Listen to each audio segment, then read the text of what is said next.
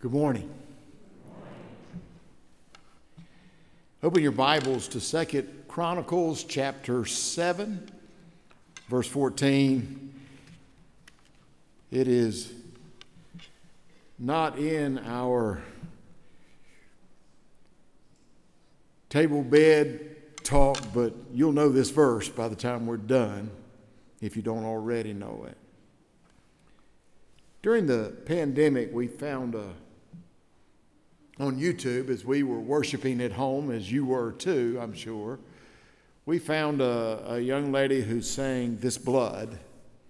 Her name is Rachel Chapman, and we watched that, and that just became a favorite song for Lunette and myself. And out of that, we began to, I'm kind of an investigator when I find you on YouTube or Facebook. By the way, just a side note, be careful what you put on Facebook. Just be careful. Folks like me will snoop. I've had candidates that sent their resume for a job, and I looked at their Facebook page, and that was the end of their candidacy. Be careful what you put on Facebook. People are looking, and I'm snoopy, so you know that about me. And so we began to find out, and she was singing in a church, and we found the church. It's First Baptist Church Minden in Louisiana. In fact, a little over a year ago, Ned and I had the opportunity to go to that church and worship with them. And we plan to do that again. And their pastor, Leland, has become a texting friend of mine. And he begins almost every worship service by saying, "We've come today to brag on Jesus." That's our purpose here today. And we all come broken. We all come messed up, maybe just to different degrees, but we're all in need of bragging on Jesus, because there's power when we do that. What a powerful verse we just read or listened to in Philippians. And I want us to see that in this formula of walking with God, of being restored into right relationship with God, as Solomon is dedicating the temple and he asks the question, Lord, what happens when we mess up? Because we all mess up. We all mess up. And God gives us this beautiful formula that we're going to spend some more time with. 2 Chronicles chapter 7, verse 14. If you're able, let me invite you to stand as a way of honoring the reading of this portion of God's Word. If we talked about that condition, my people of the name, who are called by my name, and here's our text for today, humble themselves and pray and seek my face and turn from their wicked ways, then I will hear from heaven and I'll forgive their sin and I'll heal their land. What a wonderful, wonderful formula of a wonderful truth. May God add his blessing to the reading and the hearing of his most holy word. Would you pray with me? God, give us a moment today to have ears that listen intently and hearts that receive gratefully and lives that are lived out because of that. In Jesus' name we pray. Amen. Thank you. You may be seated. A humbling process. You may remember the Mac Davis song. Some of you will have to Google that because it was 100 years ago. But he had a song that was popular when I was a lad that said, "Lord, it's hard to be humble when you're perfect in every way. Each day I look in the mirror, I get better looking each day." And on that song goes. And you know, it was done humorously, I think. But I think as Belinda reminded us, if we're not careful, it can become our theme song. I am pretty good. I am in good shape. I love the story about a Texas rancher. Anybody here from Texas? Well, I know everything's bigger in Texas, and them Texans, you know, they got some humble issues. I'm just saying. I got a sister that lives there. Well, a Texas rancher met a Vermont dairy farmer, and the two men began to be talking, and the Texan asked, well, how much land have you got? And the dairy farmer said, well, I've got a pretty big farm. I've got 125 acres. Well, the Texan just about laughed. 125 acres, and you call that a farm? He says, man, I can get up every morning before sunlight, and I can start to drive across my farm, and I won't get there till sunset. The Vermont farmer said, yeah, I had a truck like that one time myself.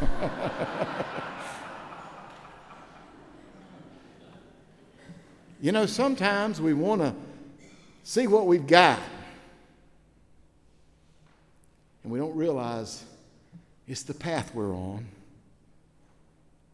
I want to give us 3 ideas this morning. If we are to be in this humbling process, then the first thing we're going to have to do is deal with pride.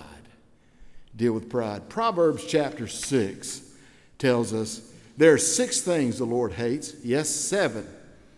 A proud look is number 1. And he goes on to mention other ones. He talks about lying. Wouldn't you think lying's worse than pride? He talks about spilling innocent blood, murder. That's definitely worse than pride. Why? Why did he begin that list of 7, 6, and one more with a proud look? Because pride is the product of wrong priorities. Pride is the product of wrong priorities. Today, I wonder how we've entered the worship center. I wonder how we'll leave the worship center. I wonder if today this message on humility will be one we think, boy, I hope everybody here hears that. Or will we think, Lord, what are you saying to me? You see, it's easy to think too highly of yourselves like Vernon and Leo. I love the story about the preacher who was greeting folks, young preacher, at the door. He had not been preaching long, and one of the dear saints came by him, just trying to uplift him, which we're supposed to do. And she said, Pastor, I think you may be one of the greatest preachers of all time. Well, he had never been told that before. So he continued to greet people, and on the way home, he was riding with his wife, and he said, you won't believe what Sister so-and-so said. She said she thought I might be one of the greatest preachers of all time. His wife said, uh-huh. Well, it kind of got quiet in the car for a little while. And in a few moments, he said, honey, how many names you think would be on the list of the greatest preachers of all time? And she immediately said, one less than you're thinking right now.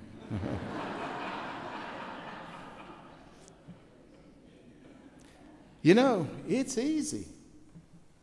It's easy, and especially when we uplift one another, to begin to think, deal with pride, because pride is often the product of the wrong priority. Wouldn't it have been better if that preacher had said, glory to God, I'm glad that message spoke to you.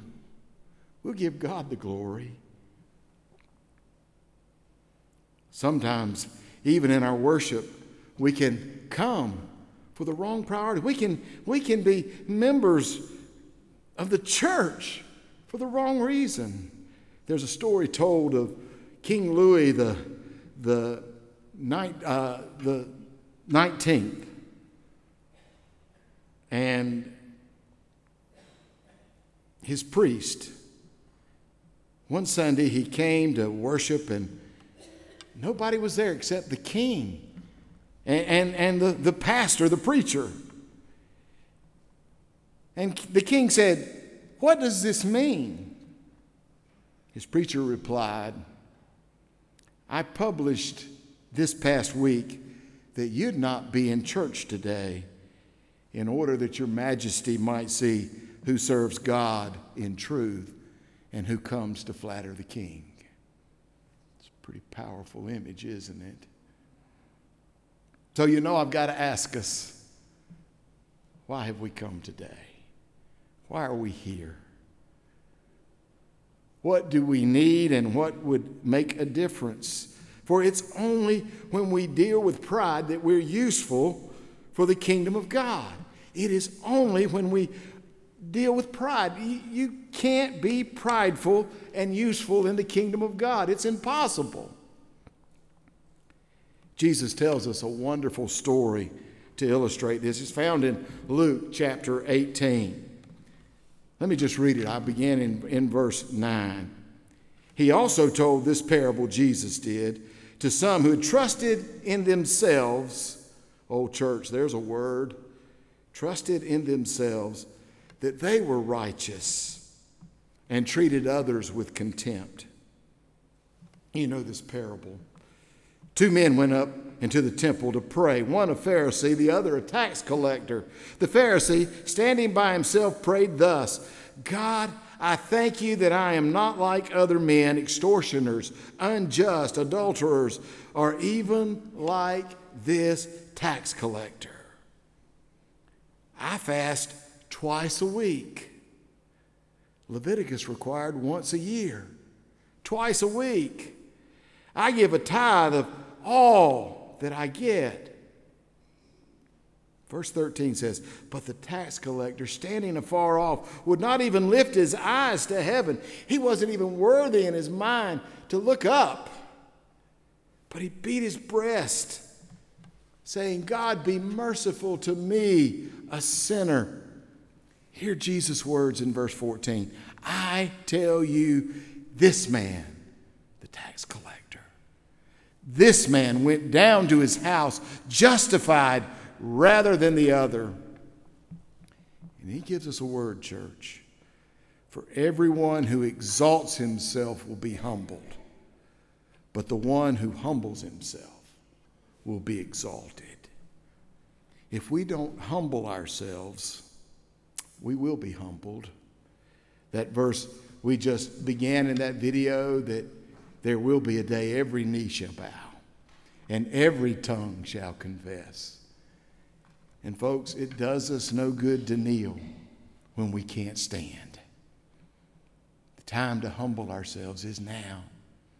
Is to come before God and to let him know, and remembering where we've come from. There's a story of a Persian king who rose to the throne from a poverty-stricken home. And once he became king, he sent his servants back to the old shack where he was raised. And he ordered them to bring most of the things in the house and put it in a room in the palace. They brought fragments of his broken toys and the old torn and tattered shirt, the only one he had, a crude wooden bowl from which he ate. And he arranged all these in one room. And they say that every day for one whole hour, he would go and sit in that room. And on the wall hung a plaque, lest I forget. Lest I forget. Friends, do you remember the time you walked down the aisle with a broken heart and said, God, be merciful to me, a sinner? God, I know I've sinned. I know that separates me from you. I know you died on the cross to give me hope, to give me a life, to give me a way. And I love you, Lord. And I want to give you my life. And I want to live it the rest of my days for you. And I'm going to mess up. But your will, your spirit, they're going to draw me right back. Oh God, I want to remember. Not only this morning are we to deal with our pride, but we have to have a deliberate plan to deal with our pride. I have found that to become humble, it just doesn't happen. You can't just keep waiting for it to show up. There has to be some things you need to do. Life will always humble us. Well, I love the story about the visiting evangelist that was preaching, and At the end of the sermon, folks were coming by and they were saying gracious things to him about the message that he had just preached. And then this one lady, she walked by and she abruptly hollered, "Too long!" And she kept walking. Well, it kind of shocked him a little bit, but he kept going and other people were coming. But she cycled back through the church and got in line again. And she came by again. And when she came by again, she hollered, "Too loud! Too loud!" Well, he was really shocked, and now he knew her. He recognized her, okay? Lo and behold, she went and circled back one more time. And the last time she came by him, she looked and said, "It was boring. It was terrible." And this time she kept walking. Well, the chairman of deacons happened to be near the evangelist and realized that he was probably shaken by this moment. And so he went to him and he said, listen, she's a little touched. Y'all know what that means. Y'all with me on that? So don't worry about her. She doesn't know what she's saying. In fact, usually she only repeats what she hears other people saying.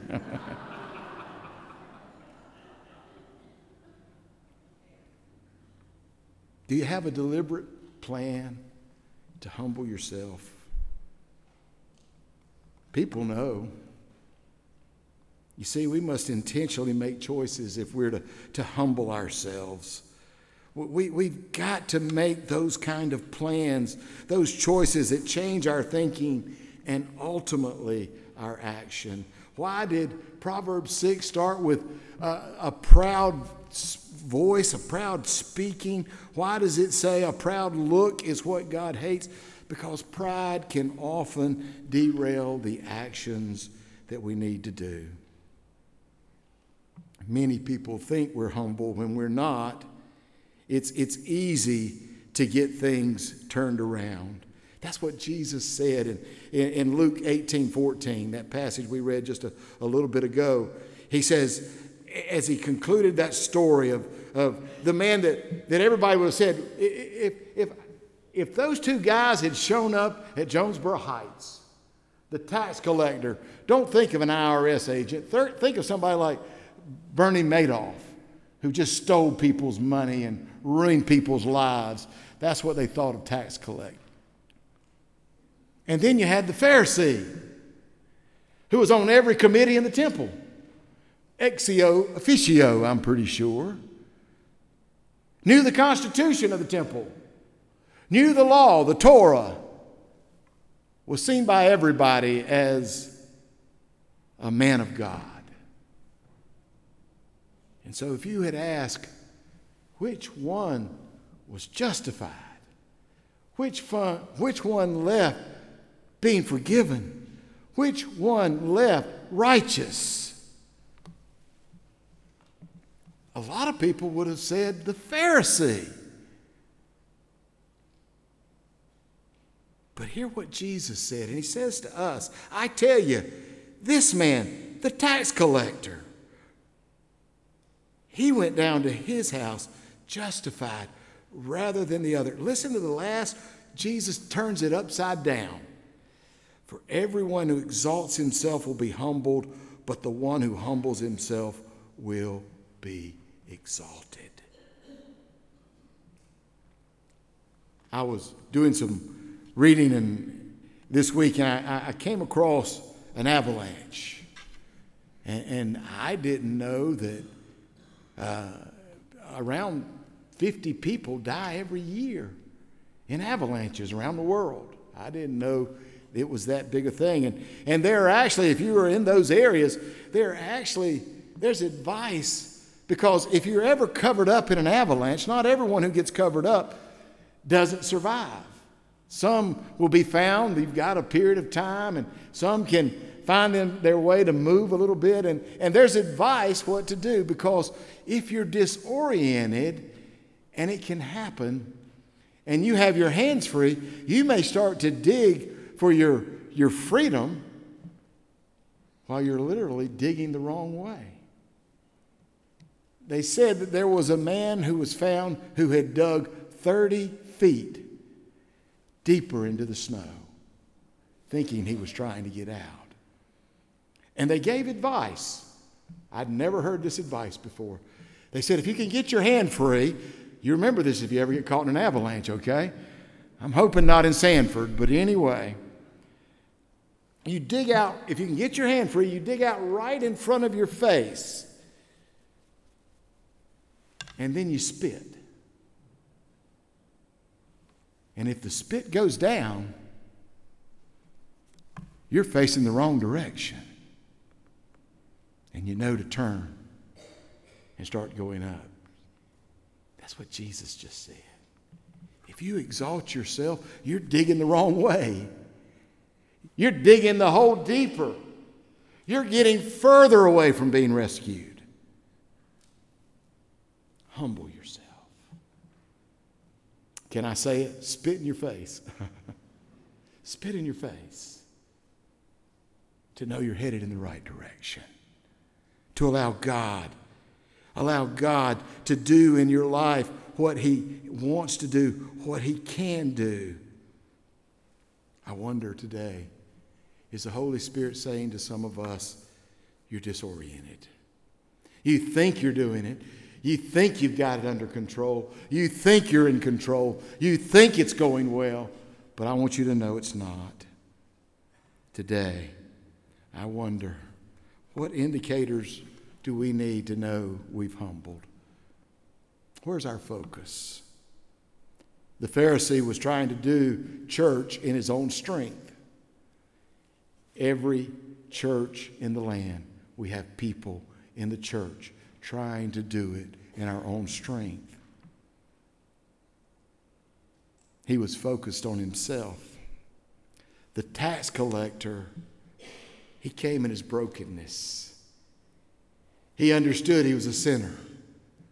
He understood he was separated from God because of that sin. He realized he had done wrong. He realized he was outside the will of God. He realized what he'd been trying to do in his life, even though by all the indications of the world, because he was a rich man, he had all the money he could use. He could buy anything he wanted to. But his spirit was sick. And in that beautiful verse, he wouldn't even look up. He wasn't even worthy. He realized his condition. He realized that he had to change. He had to make a different choice. He humbled himself. Oh, it reminds me of Zacchaeus when Jesus came and went into his house. And when Jesus confronted him, do you remember the change in Zacchaeus? And he said, if I've taken anything, he had taken a lot, I'll restore it. Oh, when we humble ourselves, we become useful in the kingdom of God. That passage that we read, to have the mind of Christ. Do you want to be humble? Follow Jesus' example. You want to be humble? Do like Jesus. In Philippians 2:7 it says, He emptied himself. Today, what do we need to empty, church? What do we need to bring and lay at this altar? What do we need to confess? What do we need to repent from? Taking the form of a servant. It says he humbled himself. And he became obedient to the point of death, even death on a cross. You remember what Jesus said? You want to hear Jesus give you one of the greatest examples of humility? He said this, if anyone would come after me, let him first deny himself, humility, and take up his cross. One version says daily, and follow me. Jesus is our example.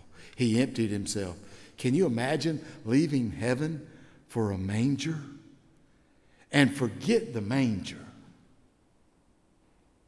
Leaving heaven for a cross.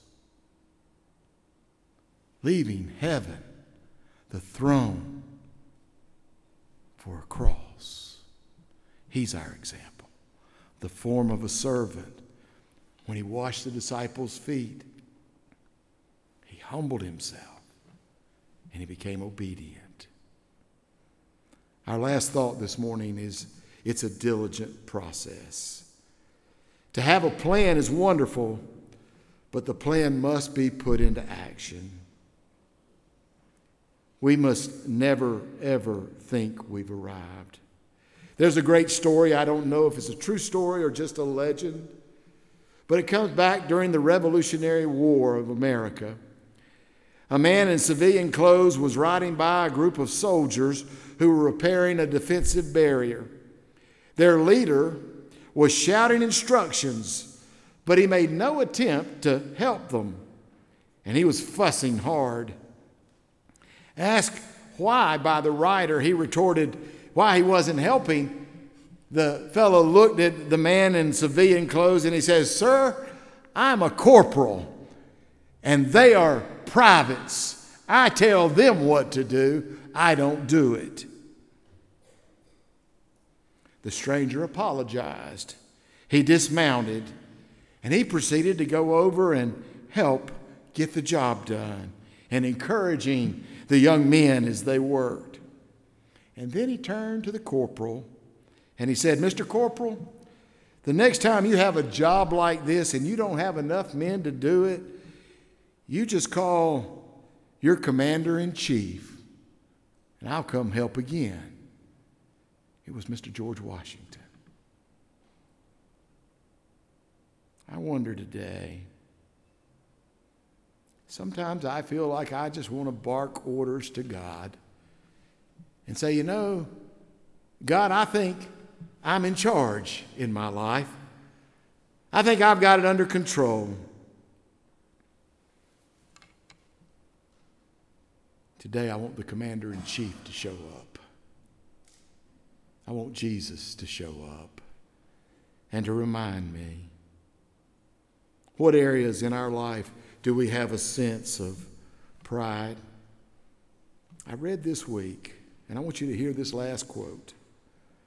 For God to do something through us, God must first do something in us.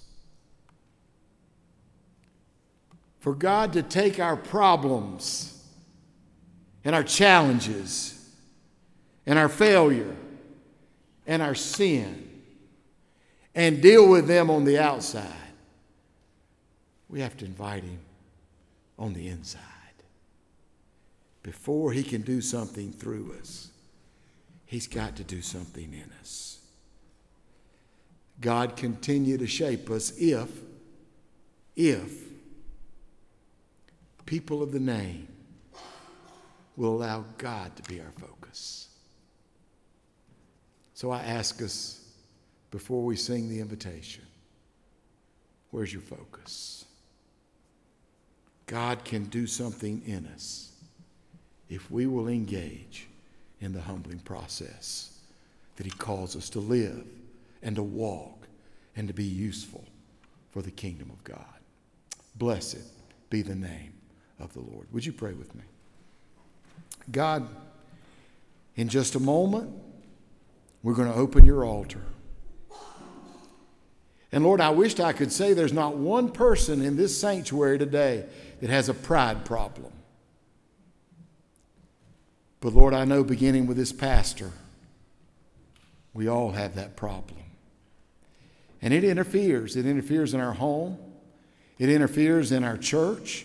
It interferes in our walk with you and in our community. Today, God, you're speaking. I feel your presence. And I would simply ask, God, that your people who are called by your name would humble themselves during this invitation hymn. In Christ's name we pray. Amen. This morning, I don't know what God may be saying, but I know now is an opportunity in our worship for us to respond. You can stay right where you are, but if God leads you to the altar, if God encourages you to make a public decision, whatever that might be, may we do so as we now share our closing hymn.